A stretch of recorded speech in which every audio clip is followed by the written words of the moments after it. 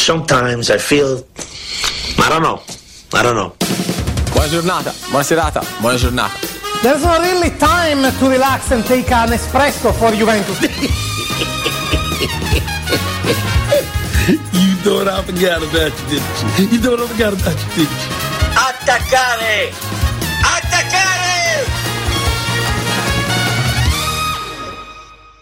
Almost forgot to turn the mics on. It goes to show how sleep-deprived I am, Josh. But welcome to the Euro Show here on FNR Football Nation Radio. Nick Debano and Josh Parrish here in the studio on a Monday night. Josh, it's been a massive weekend of football, not only in Australia but all around the world, especially in Europe. How are you feeling, mate? Attaccare. That's the motto of the weekend in Serie A. And it's no wonder you're sleep deprived, Nick Debano, because there was way too much good football to watch, way too many highlights to mainline in preparation for this show. But just goals, and more goals. Verona 4, Venezia 3, Spezia 2, Sassuolo 2. Fiorentina 3, Bologna 2, and most importantly, Napoli 2, Atalanta 3, which has big implications for the title race over in Italy. Over in Germany, though, they're more concerned about the referees, or at least Jude Bellingham is, but we'll get to that a bit later. Absolutely. I mean, Jude teeing off. Hey, Jude, don't make it bad. Just anyways, take a deep breath. Yes, I think you definitely had to, because I think I can't continue that because otherwise we'll get sued by EMI. So. I mean, we're not playing it, so you can't sing it either. That's definitely another issue in itself. But I mean, for Jude Bellingham, we'll get to it later.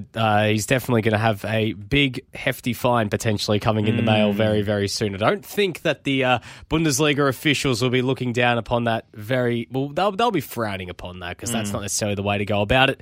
And then obviously you have Jose Mourinho on the other side of things, and we'll start in Serie A, who basically told journalists, I'm not answering your questions because our job is harder, and that's why we get paid more than you. So that's why there's going to be a lot of journalists, and I'm talking to my friends over in Italy, all the Italian journalists out there. I'm not saying I'm all for picket fencing and unionising everything, but this is now your chance, because Mourinho's gone out. And, hey, maybe it could be maybe it could be a bit of reverse psychology. Maybe this is what causes, the minimum award to be raised and the minimum wage among media practitioners in Italy. But anyways, let's talk about the action on the field. We'll start with Napoli versus Atalanta. The Serie A title race at the moment, completely blown open, basically because of this game, it's gone from a 2-horse race to a 3-horse race, but now it's a 4-horse race. And Atalanta, they have hit a brilliant run of form at the moment. It's another win for them after a bit of a scratchy start. They've won 5 on the bounce in the league, including a win over Juve and Napoli on the road. They had to do it the hard way. They took the lead early, but then they found themselves behind. But goals from Mehdi Demiral and Remo Freuler got them over the line. They're starting to get players back. They got the job done. While for Napoli right now, they are losing players, and it is starting to take a toll on their position on the Serie A standings, without Kalidou Koulibaly, Victor Osimhen, as well without Zambo Anguissa in midfield. They are absolutely ravaged. And also Fabian Ruiz is another one they're missing. So they're trying to fit square pegs in round holes at the moment and make it work. And Atalanta exposed them in every sense of the word. I think they've even had to change the shape of the team to mitigate the injury problems. I mean, Di Lorenzo is not a centre-back. You can only conceivably play him on the right side of a 3 if you're going to play him centrally. And that's what they had to switch to. In midfield, they're not always playing 3-4-3. They're usually a 4-3-3 type of operation, but they had to switch that because they just don't have enough midfield depth. And these injuries in defence and central midfield in particular, I think, are affecting their ability to both defend but also control games, control the pace of games, which Fabian Ruiz gives you. He's a player who likes to play at his own pace. Yes. And the games are getting more and more frenetic without him in there. So Zielinski and Lobotka, I think, were a little overrun by Atalanta. They almost tried to beat Atalanta at their own game with their own shape. It was man for man all over the pitch, and it was a great watch. But it was super end to end, and Napoli were never truly in control of it. So Look, I love Mertens playing as the false nine. I'm a big Victor Osimhen fan as well.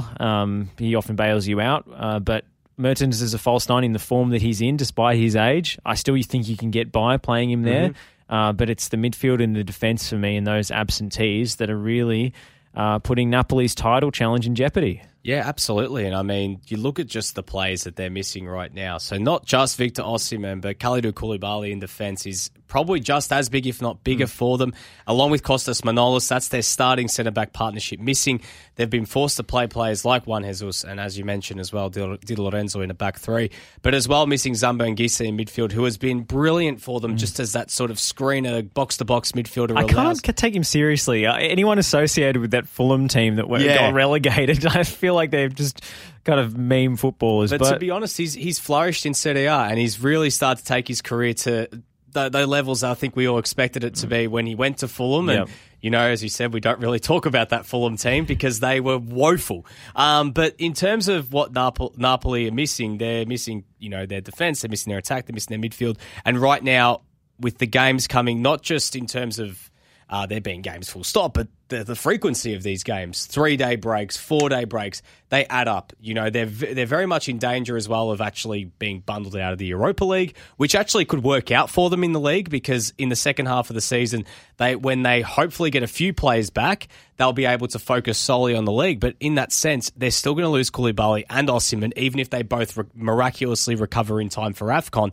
That's still going to be a massive loss for them. So that January-February period, if they're not careful, considering how Inter are playing, how Atalanta's playing, how Milan have found their feet again over the past week, they are in danger of potentially falling way off the pace. And this was supposed to be Napoli's season. When you look at the calibre of players they got the coach that can actually make it work. You know, Osimhen, you know, was looking like he was going to be fit this season, and it hasn't worked out. And it's been a bit of a hard week for him, not just on the field, but off it too. You know, Spalletti gets sent off.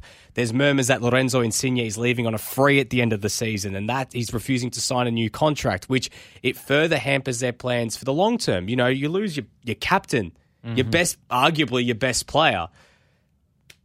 And you lose him for nothing. It's going to further hamper Napoli's ability, not just for this season, but going forward. And then you got a guy like Irving Lozano openly saying in the press that Napoli is a stepping stone for him and he wants to move to a bigger team. And he hasn't even been that great at Napoli in the 3 seasons he's been there. Talk about delusions of grandeur. I mean, the chance that he missed against Atalanta, I don't know if you saw it, Nick. It was about 6 yards out, maybe less.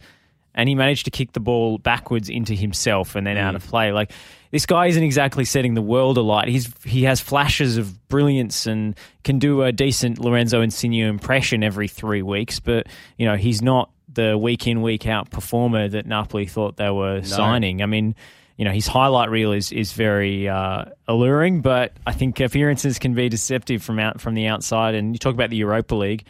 We'll get into a Champions League preview a bit later on, but just looking ahead to this Napoli-Leicester City game on Friday morning, do you really want to win that if you're Napoli? Do you want to burden yourself with more fixtures? I mean, they need to get a result if they want to get through. Leicester City on 8 points. They're level with Spartak Moscow on 7, but with the head-to-head record counting, unfortunately, their goal difference is way better than Spartak's, but the head-to-head record counts now in the Europa League, so they have to win, essentially, because you expect Spartak Moscow to get some sort of a result against Legia Warsaw. So to give them any chance of going through to the playoffs or going through, I guess they would leapfrog Leicester City if they won. So, you know, they've got to win. The equation is simple, but is this something that they want to win? Is it easier in this situation to just play the youth team, play the reserves, throw this one and allow yourself the process of, you know, the bit of time to get all these injured players back? There's a few train of thoughts with Napoli over the next few weeks, because they've got a big month heading into, not only in terms of,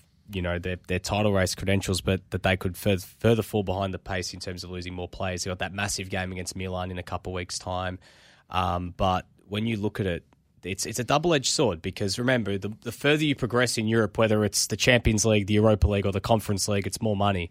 Yep. And right now, clubs can't afford to be losing more money than they already have. And Napoli aren't the most heavily resourced club in Italy. Like, it's no secret that was half the reason why they weren't able to keep up with Juventus, despite how good they were.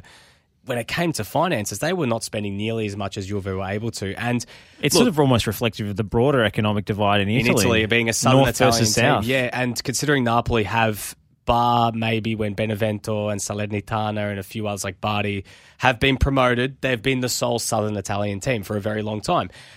Look, for me, it goes either way. You go out and it works well for them. You look at what happened to Inter last season when they went out of the Champions League and finished fourth in their group. Second half of the season, they ran through everyone in Serie A and completely benefited from the fact that Milan were playing Europa League and other teams were in the knockout stages. In this situation, though, look, I think that the financial incentive of going far is, does outweigh. You're not going to tank the game. I just think that if they were to lose, I don't think they will be necessarily losing sleep. I think if you drop, say, points against Milan, you drop more points, especially against Milan, and you fall further behind the pace, that will cause more worry for Luciano Spalletti, especially heading into winter and the more difficult part of the season when Napoli are going to lose players regardless of if they're fit or not. So it's a tough one because it's not just Napoli in this situation; it's Milan as well. They face a similar thing this week in terms of do you go hammer and tong against Liverpool and hope for the best? And end of the day, coaches go out to win games, and look. Either way, they're not going to be able to put out a full-strength team. They don't have the depth right now to really be wheeling in too many of these depth players because their depth is not that great for what they've got. They've seen the same thing at Roma in more extreme circumstances. But with Roma, it's more because Mourinho wants to send a statement. But with Napoli, playing guys like Andrea Petagna and Diego Demme and Gulam and these sort of players are players on the out. They're players that are so far down the pecking order. They're not necessarily first-team starters. So either way, they're not drafting kids into the bench either. They're not even filling their bench. No, 3-4 players you get a massive bench in Serie A. It's not like Roma who fill their bench with 8 kids every week. It's like a rotating pack of kids. Napoli aren't doing it at all. It's like, well, what's the point? So it's an interesting one. But Josh, I think we should move on because you mentioned Roma and they did lose 3-0 against Inter. Inter were brilliant. Again, they've been brilliant for a good month now and have really, really closed that gap at the top. But there's one thing that I want to talk about, Josh, and it's not necessarily about the game itself. It's about a certain player who made his debut. And I'm very happy to see he made his debut, and that's Christian Volpato. Very, very pleased. I see our producer, Pakua, just head in hands because she knows exactly where this is going. And Josh, I want to get your thoughts on this as well because there was a bit of discourse in the soccer Twitter sphere yesterday. I knew this was going to happen, the second that Christian Volpato was first on a team sheet a few weeks ago, that the second this kid sees minutes, everyone's going to say, especially considering he has the dual citizenship, we need to cap Christian Volpato right away or we are screwed. Newsflash. Calm. I'm not even going to say the other words I could put in that. Calm your farm. Calm your farm. Just calm down. That's what you're going to say, right? Yes. But there is no rush. There is no race. The kid has played 5 minutes. I'm not diminishing the talent and the obvious potential that Christian Volpato has. But when you consider context right now, do Australia have, the opportunity right now to just go in a crunch qualifier and say, we need to play Christian Volpato for a few minutes off the bench against the Saudis, even though he's barely played a professional minute, because we need to keep him from the potential of Italy capping him before us, considering that he's so far down the pecking order in the Italian system. To that I respond, Nick, who is Christian Volpato's agent? It is Francesco Totti. Yes. Who is Alex Robertson's agent? Isn't it Francesco Totti? No, it is Michael Owen. Michael Owen, that's right, yeah. It's not Francesco Totti. I thought maybe Totti had it both. It was like his own little Australian football farm he has going at the moment. It was a trick question. Yeah. But is there a common thread in these two situations where there is a legendary player mentoring a young Aussie-eligible player and maybe pushing them in the direction of a different national team? Potentially, but Christian Volpato right now, when you think about it, why are we rushing to cap him though? Because he has to play 3 games. 3 games. The next 2 windows, do you think that the Socceroos have the window to just turn around and go, we're going to play him as a victory cigar in 3 games where they probably won't have the opportunity to play a victory cigar? People were saying, but if he's not able to play in that situation against Oman and Vietnam, we have big problems. Newsflash, if you've been living under a massive rock, do have big problems. The Socceroos have big problems. Like, I don't know how clear it has to be said. Like, the Socceroos have massive problems beyond Christian Volpato playing or not. The thing is, we are so scared of our own shadows here. If the kid wants to play for the Socceroos, he will play for the Socceroos. If he doesn't, then you know what? And it's Daniel Arzani situation all over again. But the difference here is Volpato has barely kicked the ball in anger at senior football, at that level in senior football. If he goes out and he plays for the next few weeks, next few months, and he balls out, say he puts together an amazing month of football for Roma, he's killing it, he's starting regularly, yes, select him, play him because he's earned it on merit. Don't pick him because you're worried about a national team picking him before you will. Because let's be real, let's be 100% real, there are probably 20, 30 attackers around that range that are ahead of Christian Volpato in the Italian national team system right now. When you think about at least. That's a conservative estimate. When you think about it with Australia, it's obviously not as much. So why are we so worried about the reigning European champions? That's the fact. I know they potentially could miss the World Cup. About them selecting Volpato in the near future. Hell, if we've got some friendlies coming up, like I saw the comparison, shout out to you, Vince Rigari, about Chris Economides. Yeah. The difference is with Chris Economides in this situation. Because he was on Lazio's books and he'd barely played a professional game when Ange called him up. But remember the difference in that situation. Chris Economides was picked in the first window after Australia won the Asian Cup for 2 friendlies against Macedonia and against Germany. Just meaningless friendlies, right? Different scenario, just play him once and he's theirs. Chris Economides who was the other nation that was competing for Economides as well, not signature, but like his services for the national team? I would guess Greece based on the Yes. No disrespect to Greece. Well, some disrespect. But let's be real. Greece, smaller talent pool compared to Italy. Coached by John Van Skip. Absolutely. There was probably greater scope. Rather than Roberto Mancini, there's levels to this game. Yes. So it's comparing apples and oranges, but please, can we just calm down for a second about Christian Volpato playing for the Socceroos? We don't need to do that right now. Australia's focus should just be picking the best 23 players that are playing right now to get them to freaking Qatar. These are do-or-die games. Australia's in big trouble.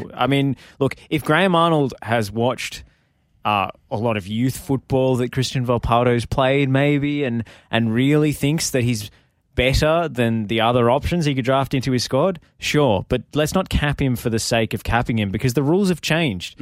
One token appearance is not enough to tie his allegiance anymore. They've recently changed. So I don't think playing a guy 3 times in 3 of the most important games that the Socceroos will play in the next 4-year cycle is really the move here. Let's be real. It might not just be the next 2 windows that are coming up that, the Socceroos going to have to play crunch qualifiers. It could be 4. Yeah. 4 windows because there's a very good chance they finish 3rd. They go to have to play the Asian Confederation game, then they have to go play CONMEBOL. The one caveat I would have is the Totti factor and the fact that, Volpato himself has said in past interviews that, doors kind of open for you when Totti's your agent, taken more seriously. So maybe if he ends up getting drafted into a Italian youth national squad, which he has, then his allegiance starts to shift. But the thing is, I would definitely be in contact with him if I'm the national team, or if I'm the federation, if I'm the coach. But I think it's too soon to draft him into a senior camp. Look, I think what you can do is you can bring him into camp as like a train-on player. Okay. As someone to sort of get a feel for it. Because it's almost like an invitation. Like it's almost like you're coming in for a test drive. And it's like, suss how it feels. If you like it, no worries. We'll keep the option there. If you're Graham Arnold, you're getting on the phone and you're having conversations with him now. You're congratulating him. You're saying, look, we're going to keep an eye on you because obviously the kid is talented. But you're not saying to him, hey, mate, you're playing against Vietnam. You're playing against Oman in the next games. Unless, hey, in the next 2 months, as I said, if he comes and the next few games he's regularly making appearances, starting every week, that's a different story. This is one appearance off the bench, and there's a lot of players who make like late cameos. What the scoreline was at that point, it was 3-0. Yeah, and there was 5 minutes to go. There was no way Roma were coming back from that. And let's talk about the actual game because, Roma are in crisis at the moment.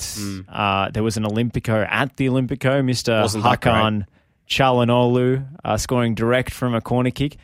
bit suspect, the goalkeeping from Patricio there. Yeah, right through his legs. Bit of luck. It wasn't like Cuadrados. You don't think he intended that? You don't think he put the dip on the ball, the Magnus effect? There's in one motion? thing you got to remember about Hakan Çalhanoğlu is that I think that half the stuff sometimes he does, and it felt like that sometimes at Milan, is just almost like a hit and hope. And if it came off, great. If it didn't, then that's just Hakan. His celebration made out like he meant it. Saluting the fans. As I said to you, Josh, his personal graphic designer probably had that ready to go for him at the second the game ended and the second he got hold of his phone afterwards to post on Instagram. But in terms of the game, look, Inter right now are playing on another level. They're right now the form team in Serie A. Did Roma really play Roger Ibanez as a right wing back? They did, and I can't think of a central defender more ill suited to playing as a wing back. So they had Matias Vigna. This formation here is not right. They had Vigna out on one side and Ibanez on the other, and they had Veretout, Mkhitaryan, and Cristante in midfield. But they just got overrun, and that's what happens when you look at these two lineups. I know they didn't have Tammy Abraham, but that probably would. I'm sorry, Pakua, but that probably wouldn't have changed a hell of a lot. At the end of the day, Roma's got big issues in midfield and defence, as we've spoken at length about. They are four centre backs in one side. That's some Tony Pulis areas from Jose Mourinho. Richard Garcia as well. But you look at it in terms of how Inter play right now, and there's one man that just doesn't get enough credit, and it's Marcelo Brozovic to all this. And the fact that Inter could lose him for free would be an absolute disaster. I know they lost Lukaku, I know they lost Hakimi, but if Brozovic left, they don't have a player like that can, that you can just call upon, whether they're in the squad or in world football, full stop. I think Brozovic is one of the most underrated, if not the most underrated player in world football. The way he makes everyone better around him and his work rate and everything else is so important to the way Inter play. But right now... He does everything. Yeah. He does a bit of everything. He's not a specialist in midfield. He's an all-rounder. Yeah. And, he can receive the ball in so many different scenarios and keep a hold of it and progress it. He's incredible defensively. You have to be quite a player to make up for the shortfalls of Çalhanoğlu and Barella, who are two much more specific, limited players in those two other midfield roles. But has the demise of Inter been greatly overstated? Well, I think so. I think that, I'm guilty of this. I think that a lot of us thought losing Lukaku, losing Hakimi would have been... Losing Conte. Conte as well, of course. The biggest one of the lot. But Simone Inzaghi, it took time to get it going, but once he's got it going, they've been very good this season. I still think their only shortfall for me is still in terms of that the midfield three. I still think with Çalhanoğlu in there, not just saying this because I'm obviously a Milan fan, but I still think that Çalhanoğlu is such a scratchy player that you just don't know what you're going to get, and there's going to be times where he's going to frustrate. And there's going to be times where Inter might need to look for an upgrade in there. But the other thing that as well is going to keep working against Inter's favour is until they get new owners, they're going to be in this situation every single transfer window where they're going to have to sell to stay afloat. I know Lautaro Martinez signed a new deal, but right now Lautaro Martinez isn't even starting for Inter right now.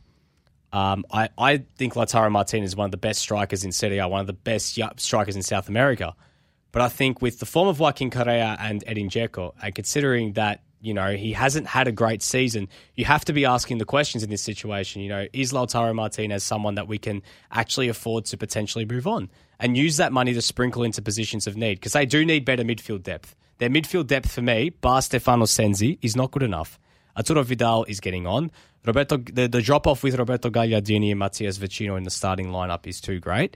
And I get a sense that Inter, at the end of the day, the least of their problems is up front. And they can cover that, no issues whatsoever. They can go and get someone for no problems if they want to go and get another striker. Hell, they've even still got Alexis Sanchez on their books.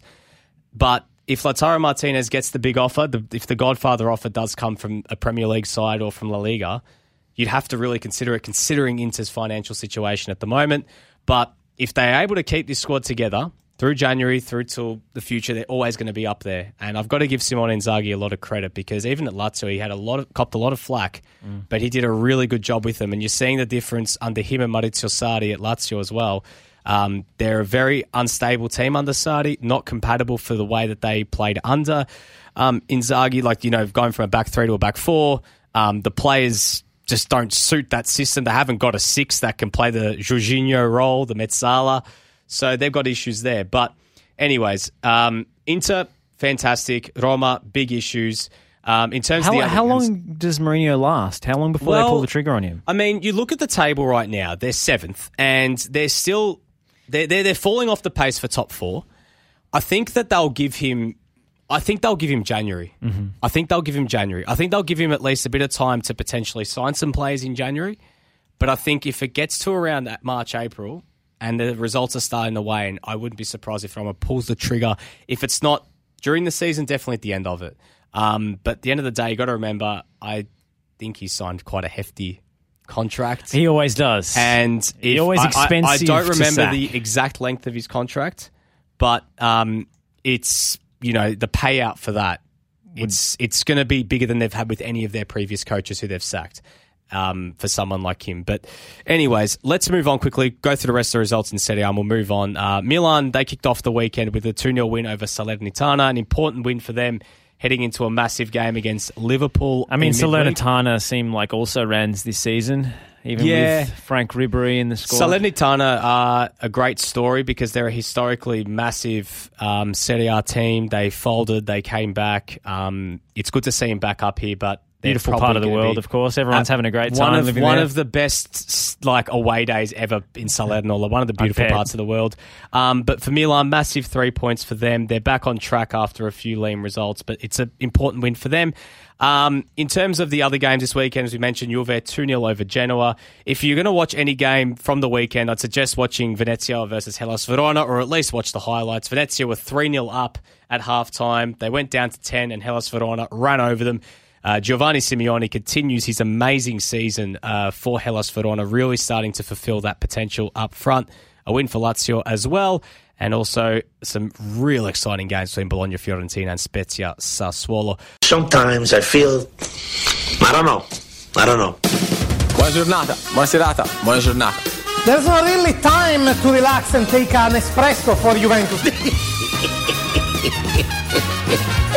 You thought I forgot about you, didn't you? You thought I forgot about you, didn't you? Attaccare! Attaccare!